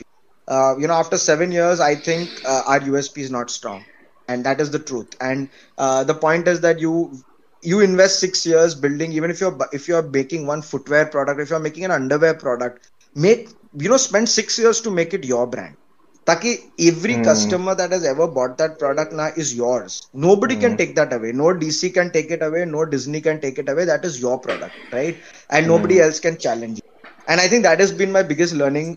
If I look back at this journey, don't regret the journey at all, and it continues. But I think what you're saying and what a lot of other people have said is the same thing. The customer doesn't care. The licensee is not really making a crazy margin. The only person who's making is the content owner, and if the content owner is not careful about the longevity of the brand and the ecosystem partners, the business is going to be short-lived, right? Everybody is going to just do fakes. And then of course we don't have a good ecosystem of law either. By, if not by choice of the customer, even by the hand of law, you are able to stop anyone. वो भी नहीं हो रहा है और वो होगा भी नहीं, at least for another I don't know how many years. So yes, it's the truth, and I acknowledge it and accept it even as a participant of that ecosystem. Yeah, but the thing is that today itself I just got to know about the Planet Superheroes. The thing is that in US I think there is a different culture over there because when there are exclusivities or you have a license fee, they used to promote that you should buy us from them, us. So this is sort of something that I've never seen in India. It Like has a you lot should to buy from do. us. It has a lot to do with the culture as well as the legal ecosystem. Yeah, if the laws are not strong enough to punish the ones who copy, then people Yeah. will make fakes. Yeah, and US ecosystem is very very different. What do you think, Janil? Absolutely agree, yaar. In US, by putting you send somebody a legal notice, right? मतलब it is a very big deal, यार. For US, मतलब छोड़ो आप दूसरे country, US में तो is another extreme end, but law is taken and intellectual property is taken really so seriously. You guys are talking about licenses, boss. Let me tell you one more thing. I mean, I know we are out of time, but I have to share this with you guys. We have got players. We didn't even cover that topic of operations about the Hmm. fuck up of receivables in this country. Okay, Hmm. boss, there are people who bounce checks Hmm. without blinking an eyelid. When you Hmm. come down to doing dhanda with banyas, okay, when I say banyas, I'm sorry, I don't mean any kind of community sect, Hmm. okay, I'm talking about, we call ourselves also banyas, right, in terms of people who are actually doing trading. Hmm. Boss, they are so freaking sharp, okay, and unfortunately, the sharp ones who are ethical are the ones you want to do business with. The ones who are sharp and are not ethical are the ones who can really kill you. Now, let me give you an example. We have got players, distributors who Hmm. take your stock, Hmm. who sell your stock, who Hmm. sit on your money on with it, and will still not pay you money despite them having signed contracts as well as giving you a deposit check. Right? We've not deposited, it's a security check. Abhi aap socho, we are talking about licenses and going out and promoting. You tell me that how is it that somebody who's given you a security check, which by the way, according to Indian laws, if you deposit that check and if it bounces, that's actually a criminal offense. Do Hmm. you know they're not even worried about that? Hmm. So I want to tell you that we are in a when you are operationally on the ground, and some of you guys who deal with SMEs and especially who deal with giving credit, not your typical SaaS Hmm. credit card swipe, auto payment, subscription kind of a business, right? When you are dealing with Indian SMEs or if you're dealing with creditors in general, right? You are going to have so many issues in terms of receivables that at some point you'll be like, boss, if I'm going to make 8% and 9% net margin, and if I don't even know that one bad guy can wipe out 5x of that what of the business I've done for the whole year, is it even worth? And we have unfortunately not had this not only with Indian distributors but even with a Canadian company. We had actually Hmm. exported 60 lakhs worth of stock, and you know Hmm. what, we fell for it. We basically used to work on advance. We did one order, they gave us an advance, and they so slyly placed three orders before the first order was shipped out. Now, see, Hmm. please understand what is happening. Say somebody placed a 20,000 or dollar order, white label. They gave you money in the bank. So you think, Arey, wow, what great business. They gave money advance. 60 days is required to basically ship out the product, or 30 days, whatever it was. While we are shipping out the product, they place an order of two more things, which is like of 2x that amount. Now, because I have not shipped out, because I've not shipped out the first order for which they have given an advance, I would find it it is very difficult for us to justify an advance on the second order also. So this time we let it go on credit. But we shipped out all three together, assuming that this is a good party, this is a Canadian company, they have their laws. 60 lakhs was the cost to a startup. Now you tell me how, and it didn't end at 60 lakhs, boss. Till date, we have to justify to RBI. RBI Hmm. is like, तुम्हारा sales हुआ पैसा किधर आया? I'm like, Hmm. guys, this company is bankrupt. They, by the way, they did go to into bankruptcy. They owned the market almost $2.5 million. We Hmm. got a letter from the trustee where we obviously got no money. But this is the fuck up of it. Or doing ops in India, boss. We not only lost our money, we did not get our receivables, but we had to be hounded by RBI for every year of a business saying कि किधर गया तुम्हारा ये export order. I'm like, guys, boss, they're bankrupt a company. क्या करे? हम लोग ने माल भेज दिया, but we didn't get the money. This is the trustee's letter. It's bankrupt. Okay, it is Hmm. liquidated. So, I mean, we know we can have another session if I start talking about 7 years of these kind of things. I wa- we had a guy who landed up at our office who was sexually convicted, and it did not we had hired that guy via headhunter. We were talking about the topic of advisors. Hmm. We had a Hmm. headhunter who basically had recruited the guy who was doing a toy distribution.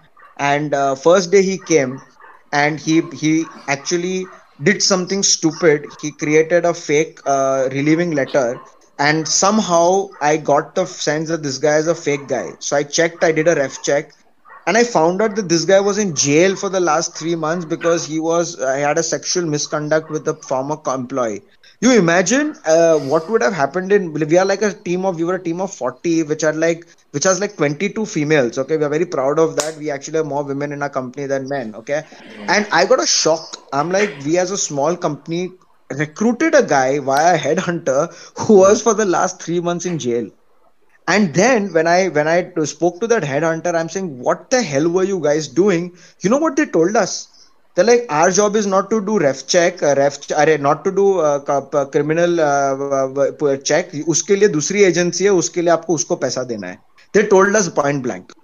Of course, after I've never worked with those people again in my life, but the point is, if we talk about operational, fuck ups, unfortunately, this 1 hour and 1.5 hours is not going to be enough. So I'll let the questions come. There are a lot more entertaining stories as well. Actually, Definitely it was share about these that. stories. Ayush, go on. Yeah, definitely take another session. Definitely take another session. Nene, Caring for this. there are so many questions which are still pending, by the way, and we are already 1.5 hours. We'll take one more question, and Yeah. then I have one more, and then we'll close. Ayush or Abhishek, either one of you. Abhishek, you've already taken your chance, yeah. So yeah, Yeah. yeah. I don't have any question. It was like I was about to touch this area of operations. How do you learn about that? Being a software guy, I don't have the privilege right now to do that operations thing or learn it by going on ground. But anyway, that I'll ask in text itself maybe. अगले बार हाँ हाँ Ayush you can go. Cool. Yeah, yeah. Just a quick question, right? It's very much similar to what Asi said, but in a different line, right? So you talked about third-party services company, right, which used to sell you softwares. So I just want to understand the pricing. Like, what kind of pricing was there? Like, even I know the Indian players, right? They kind of their pricing might be different. So does the other players from US or maybe other companies, right? They also have a different pricing for whatever like omni-channel optimization software that they were selling to you. So, like, what kind of experience do you have with those? See, I think that sometimes it is true that when you give peanuts you get monkeys. I think that is a it is not good to be penny wise pound foolish in terms of service providers. We have also learned it the hard way. But to answer your question specifically, at least in the domain that I was talking about and the experiences I shared, right? That solution had to come from India because GST is not even like 4 years old, right? I mean, it's I think correct me if I'm wrong, it's hardly 4 years old, right? And all this is coming in, especially with omni-channel operations, with my integration of offline and online. There are a lot of actual TDS and GS taxation kind of integrations which Indian players were the ones who were able to actually solve for because they understand the system, right? So it even for somebody like an Oracle, to come back with even pure simple warehouse management systems, they came up with a lean startup version, only 2 years ago, which was fully GST compliant. So the point is that there were no comparables for at least the whole integrating with Flipkart, integrating with Amazon, integrating with Myntra. All this was actually coming from Indian players, and of course, they have also learned and evolved over time. But the pricing, I mean, if you ask me the pricing, I don't recall, upfront, but it was always on a pricing per order module. So it was like 4 rupees per order, 3 rupees per order, and then if you had any customizations, of course, they would charge you on a time and labor perspective. Hope that answers. Okay. Yeah, no. My question was basically because I'm my current employer, right? It's a SaaS-based company which is all into supply chains and all these optimization front. I mean, I know like how do we take that into the market and how many clients we have in India, just for the sake of pricing, right? Correct. No, and of course, supply chain is so broad. It really depends on what part of the value chain you are also attacking, right? Like just warehouse management is a completely own unique system. Just having a POS which does, all the functionalities at a retail storefront is the different thing. Just merchandising or your ability to do auto ordering or, track inventory levels and be able to Control towers, yeah, maybe. Exactly, right. So each one has has a different niche, and what we learned, if I can take a takeaway, was that one service provider that was good at one thing now was failing in something else. So the guy who was doing a great job at basically syncing up your inventory to all the marketplaces had no clue how to run the same thing at a storefront, which is your POS. So for a company like ours, which was online, which was offline, which had its own website, which was technologically advanced in terms of all the APIs, we needed the support system of service providers who were also at that level of tech to be able to deploy quickly. And unfortunately, we did not get that support. Right. So we had to, even till date, by the way, we deal with 3 different service providers, each one who's, who's pretty good at their own domain. And we created what I mentioned earlier, the central brain, which did the processing and, helped one system talk to the other. Because the moment you tell two people to integrate, they will say, "Acha, ek bolega mere ko, I want this." The other guy will say, "I want that." It goes into a back and forth of like 6 months, and then effectively nothing gets done. So that was a call that we took. That based on our system, we will build the central brain in house. True, true. You totally pinpointed the right pain, right? Like this is a pain in US as well. A lot of companies are trying to crack this up. And I think, yeah, Right. this Right. that has to be. Thank you, thanks. Okay, cool. So, Janil, I was basically gonna touch upon the whole government policy angle because I guess since you people have grown and have kind of scaled up into being a kind of a mainstream brand, um, any effect on business or any kind of fuck ups that you have seen coming from because the regulation suddenly changed or something else in the ecosystem changed and then you had to completely go back to the drawing board and start from scratch. Anything like that has happened or anything to look out for, especially when you're operating in technically any industry, anything that you need to look out for when it Absolutely. comes to these kind of things? Absolutely. Yeah, great question. And uh, all you guys hear this very, very carefully because I want to tell you something which is going to impact all of you unless you are, of course, exporting stuff abroad, right? So there are two major things, okay? One is that impacts all of us, and the second thing is that impacted only us. So first, let me talk about the thing that only impacted us, okay? But it impacted us in a very bad manner, right? In the budget of 2018, right? It basically so no 2019, yeah, last year, the government because of its because of the India China standoff, right, did this blanket rhetoric against Chinese products, right?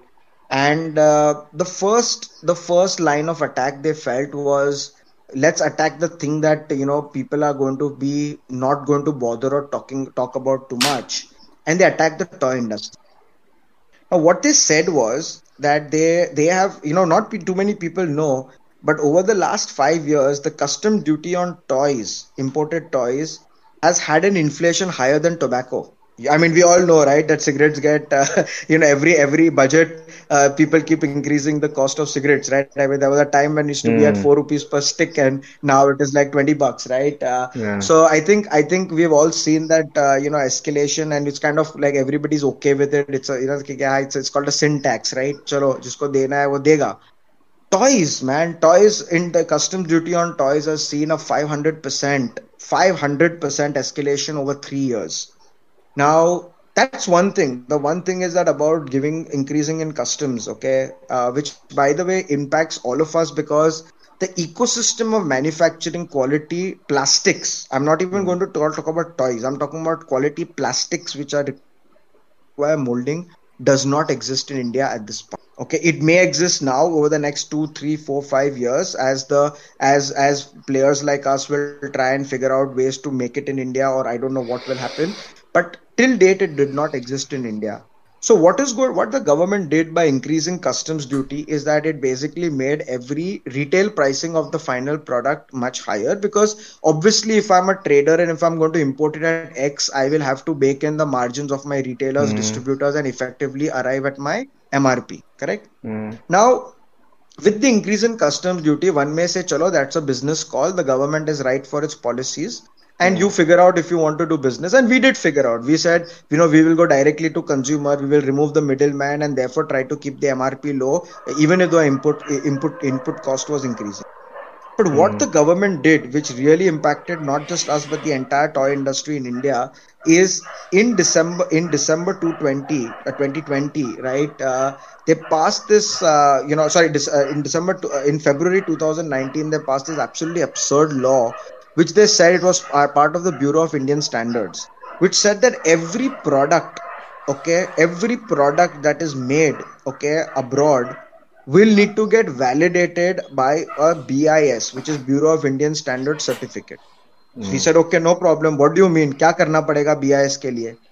That is when they dropped the bomb.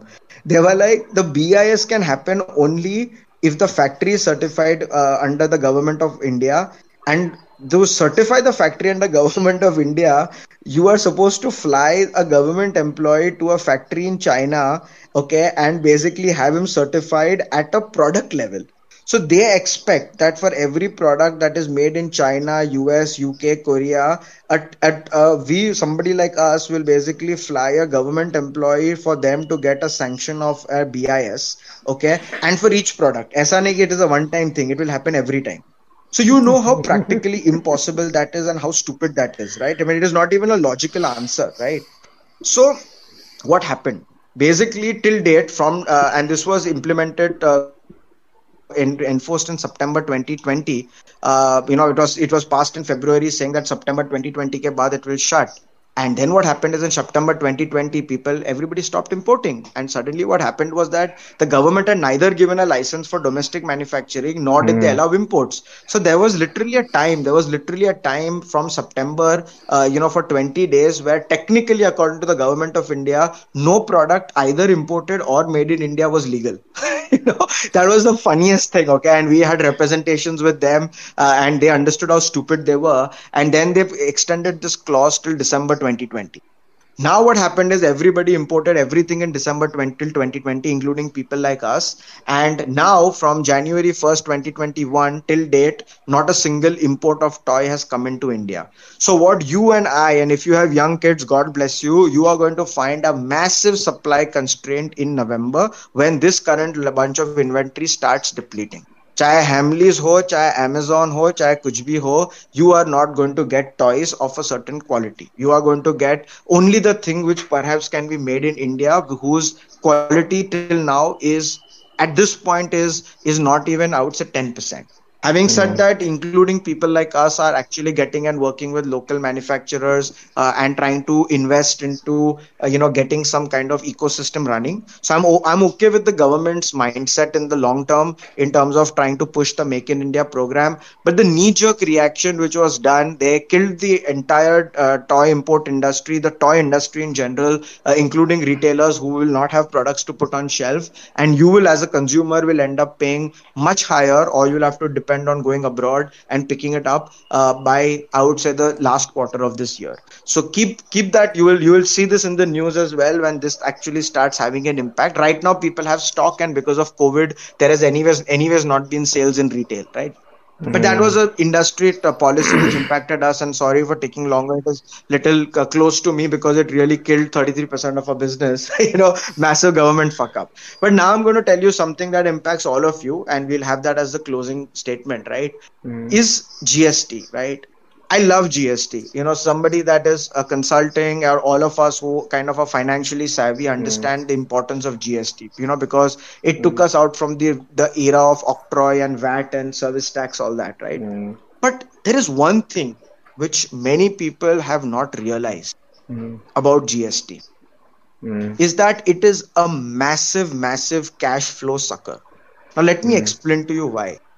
Any startup, any startup by definition that is making losses, right, Mm. is technically building GST credit. Mm. Now think about it little casually, right? Your expenses are more than your revenue. That is why you have losses, right? And let's assume that the expenses are not coming in mainly from staff, that is not from people, because for people's salary you don't pay GST. But let's assume it is a trading business, or let us assume it is some kind of any other business where the input at your expenses you need to pay GST. What is happening is that the government effectively, every loss that you are making, right, you are accumulating GST credits, which technically are an asset because you are technically are going to be able to use it. But what is happening is, from a cash flow perspective, it is just sitting and piling up with the government, because irrespective of your operations, you are going to always pay GST, whether it's 18% or 12% or whatever, on your expenses. Until your expenses are more than your revenue, you are going to have GST credits.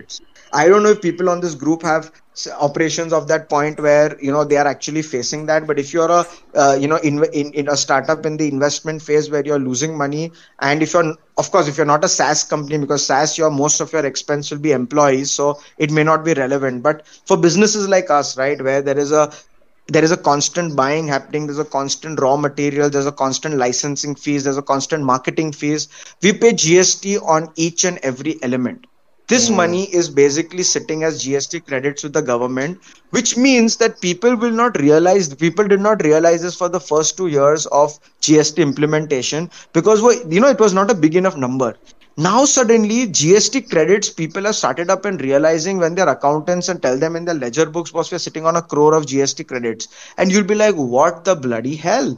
I'm sitting on 1 crore that is technically mine, but I cannot really use it till I am able to generate the kind of revenue to be able to offset the GST credit.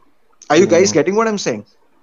Now, this policy, I'm not saying it's wrong, and I am a supporter of GST, but I think a lot of people have not realized this, that this impact of this particular time frame where we have multi-tiered GST, one which is at extreme of 18%, on the other extreme, some are also at like 0%, right? Which is some of the essentials, or even apparel, which is at 6%, right?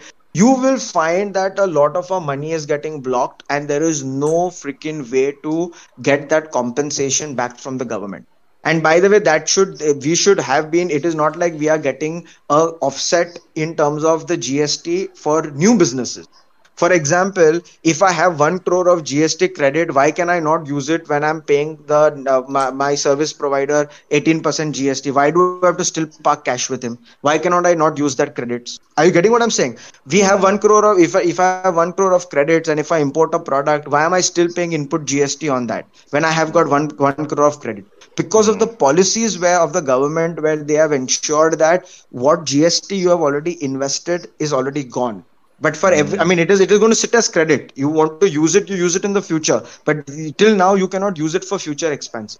I think this will need to change. And somehow, at some point, when this number is going to blow up as an ecosystem at the SME level, when it's going to become large enough, people are going to take a look at it and say, guys, what the hell is happening? The government has simply created a beautiful cash flow, pile of money, okay, which is technically not theirs. It is technically an asset which we have paid for, but it's sitting on our books and we'll never be able to utilize it till we are in the positive. And by the way, if your company goes down and you wind up your company, that GST is gone forever, right? So that is a lost and straight of revenue to the government. So that, I think, is from a big policy perspective, I think will definitely require a little bit of introspection. But I guess it will be time when experts in the industry will kind of be able to opine, especially as we go towards a Singapore type of structure where we are at a single rate GST, when this kind of disparity will reduce significantly. No, absolutely, Jaineel. This is a valid point, and I think this affects each one of us who's starting a business or who already has a business. So, good point. I think a lot of sensitive nerves were touched in this conversation, Jaineel. Thanks a lot for sharing all of this. Yeah, I think we should close it off now. It's 12:30. And thanks a lot, guys, for sticking by for so long.